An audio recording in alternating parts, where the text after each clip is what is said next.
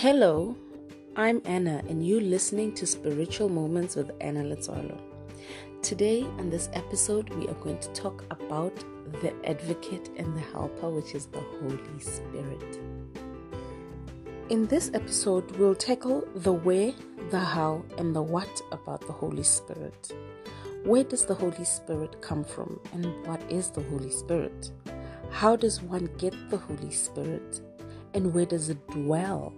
And would also get to know what does the Holy Spirit do for us. Before we actually get into the discussion, we're going to do the normal procedure of going through some scriptures. Now today I'm going to do a little bit different. I'm going to tackle a question, read the scripture, and do a little discussion. The first questions we're going to discuss is, what is the Holy Spirit? Where does it come from? And where does it dwell?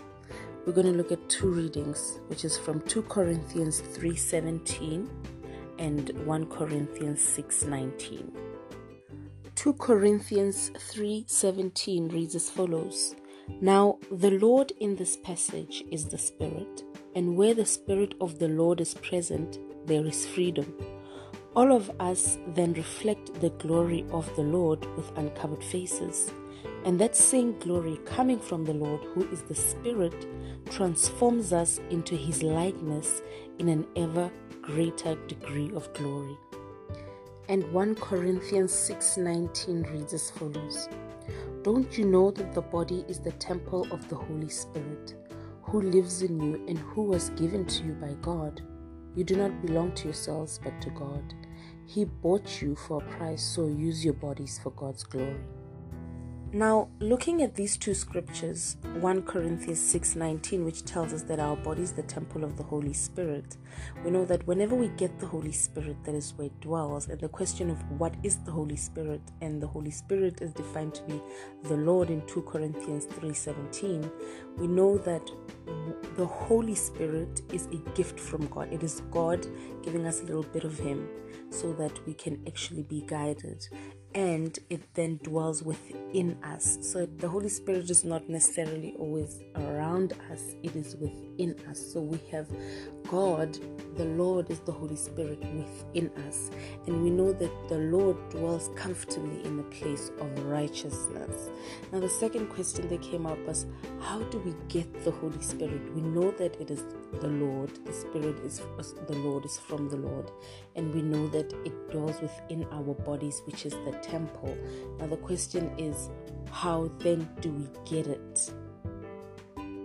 The next scripture to answer the how do we get the Holy Spirit is from John 14, from verse 15 to 17, and it is the promise of the Holy Spirit. It reads, If you love me, you will obey my commandment. I will ask the Father, and He will give you in another helper, who will stay with you forever.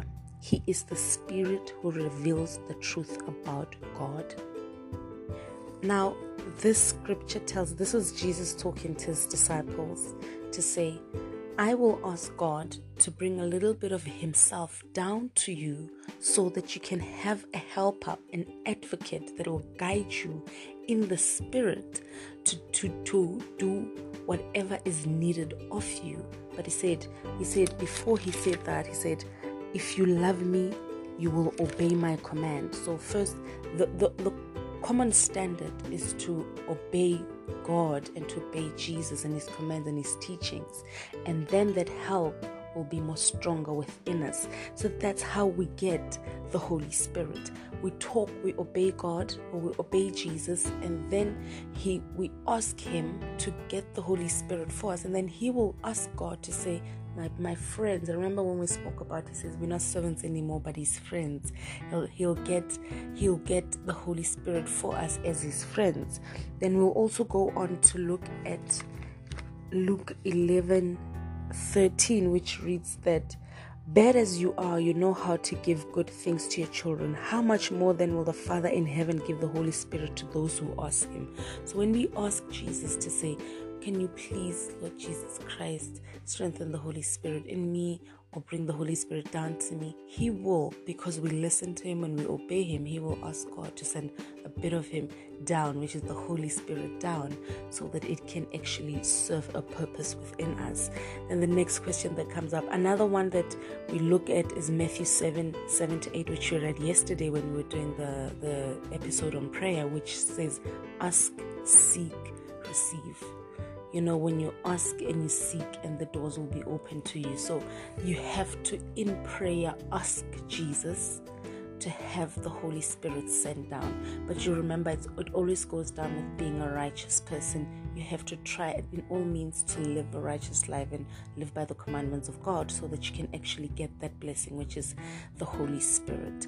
Now, we've gotten to a point where we know what is the Holy Spirit, where it dwells inside us, how we get it.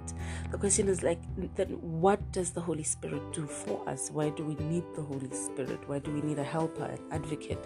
What does it do once it gets here? Now, to answer the question of what does the Holy Spirit do for us, we will look at John 16, verse 13, which says, when, however, the Spirit comes, who reveals the truth about God, he will lead you into all the truth. He will not speak on his own authority, but he will speak of what he hears and will tell you of things to come. So that's the first thing the Holy Spirit does. It'll reveal the truth about God, and it'll lead you into all truths. So whenever you're running by the Spirit and that Spirit's leading you to places that are not in line with the truth about God, it is not the Holy Spirit. You cannot be led by the Holy Spirit into things that are against what God wants. So the first thing it does is it speaks out of the Lord's authority. It doesn't speak out of its own authority, and it reveals the truth about God. Then we're going to look at Romans 8 verse 26. And it reads as follows: in the same way, the Spirit also comes to help us, weak as we are, for we do not know how we ought to pray. The Spirit himself pleads with God for us in groans that words cannot express. And God, who sees into our hearts, knows what the thoughts of the Spirit is, because the Spirit pleads with God on behalf of his people and in accordance with his will. So here we learn that the Holy Spirit actually intercedes for us with God. Remember, if it's from God, so it knows that direct channel to God, and then it comes in to intercede for us, because we are weak people, and it says that weak as we are, we do not know how we ought to pray. So it helps us in prayer. That's why sometimes they tell you, pray in the Spirit. It's one thing to just say a prayer, it's another thing to pray in the Spirit. When you pray in the Spirit, God hears, and God can actually respond. And that's another thing that the Spirit does for us. It guides us to the truth, into the truth of God, and it intercedes for us during our weaknesses, and it helps us strengthen our prayer life as well. The next thing verse we're going to look at is Acts 1 verse 8, and it reads as follows: but when the Holy Spirit comes upon you, you will be filled with power, and you will be witnesses for me in Jerusalem, in all Judea, in Samaria, and to the ends of the earth.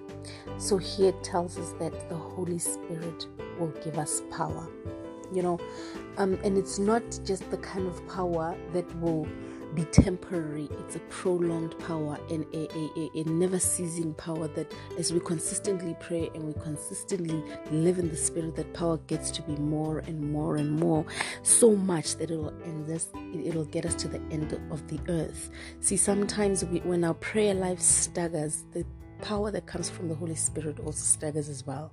When our prayer life starts to shatter and starts to go down, a lot of these gifts of the Holy Spirit actually come down with it. And that's why as human beings on a daily basis, we have to strengthen that prayer that we were talking about yesterday. And now we're learning that we need to also pray more in the Spirit than just uttering words that are meaningless. Remember when Jesus said, when you pray, don't use meaningless words. It says, use the specific words in prayer, but pray in the Spirit, because God hears our hearts and the Spirit is within us in the temple. Remember our temple. We need to keep the temple clean, and we need to keep the temple righteous so that the Holy Spirit can flow with ease and that communication can actually be much more fluent. And when God speaks, we can hear Him very, very clearly. We're also going to look at 1 Corinthians 12, 1 to 11, the gifts of the Holy Spirit. And it reads as follows. Now, concerning when you wrote about the gifts from the Holy Spirit, I want you to know the truth about them, my brothers and sisters. You know that while you were still heathens, you were led astray in many ways to the worship of lifeless idols. I want you to know that no one who is led by God's Spirit can say a curse on Jesus. And no one can confess Jesus as Lord without being guided by the Holy Spirit. So we hear here that the Holy Spirit is a guide. And it continues to say, there are different kinds of spiritual gifts, but the same Spirit gives them, because that Spirit is from God, is God. There are different ways of serving, but the same Lord is served. There are different abilities to perform service, but the same God gives ability to all for their particular service. The Spirit's presence is shown in some way in each person for the good of all. The Spirit gives one person a message full of wisdom, while to another person, the same Spirit gives a message full of knowledge. One and the same Spirit gives faith to one person, while another person He gives the power to heal. The Spirit gives one person the power to work miracles, to another the gift of speaking God's message, and yet another the ability to tell the difference between gifts that come from the Spirit and those that do not. To one person He gives the ability to speak in strange tongue, and to another He gives the ability to explain what is said. But it is one and the same Spirit who does all this as He wishes. He gives a different gift to each person. Here we learn that when guided by the Holy Spirit, because it's from one source, which is God, Lord the Father, who is to be praised at all times. He is the one that gives all these gifts of the Holy Spirit. So He's got such a wide variety of gifts that He gives through the Holy Spirit, and it's different for every person. So the Holy Spirit in our lives unlocks so much because it is from the direct source, which is God, and the standard, the condition to getting all these gifts of the Holy Spirit is living by the Word. And it can never be reiterated enough to say, to get a helper, you have to ask from the source, the keeper of the help, and the keeper of the help is God. And we have to ask Jesus Christ to always come in for us and say, please help us here. And He'll ask God to send the Holy Spirit to us. So when we live by the Word and we pray in the Spirit and we get a closer relationship with God, and we are trying very hard to understand our purpose and to live our purpose, Jesus will talk to God. God will send through the Holy Spirit to be there, to guide you, to give you power, to lead you in the truth, and to give you all those gifts and callings that you will actually get from the Holy Spirit itself. Thank you very, very much for listening. I love you dearly, and God bless you with the Holy Spirit, and continue to pray in the Spirit. Amen.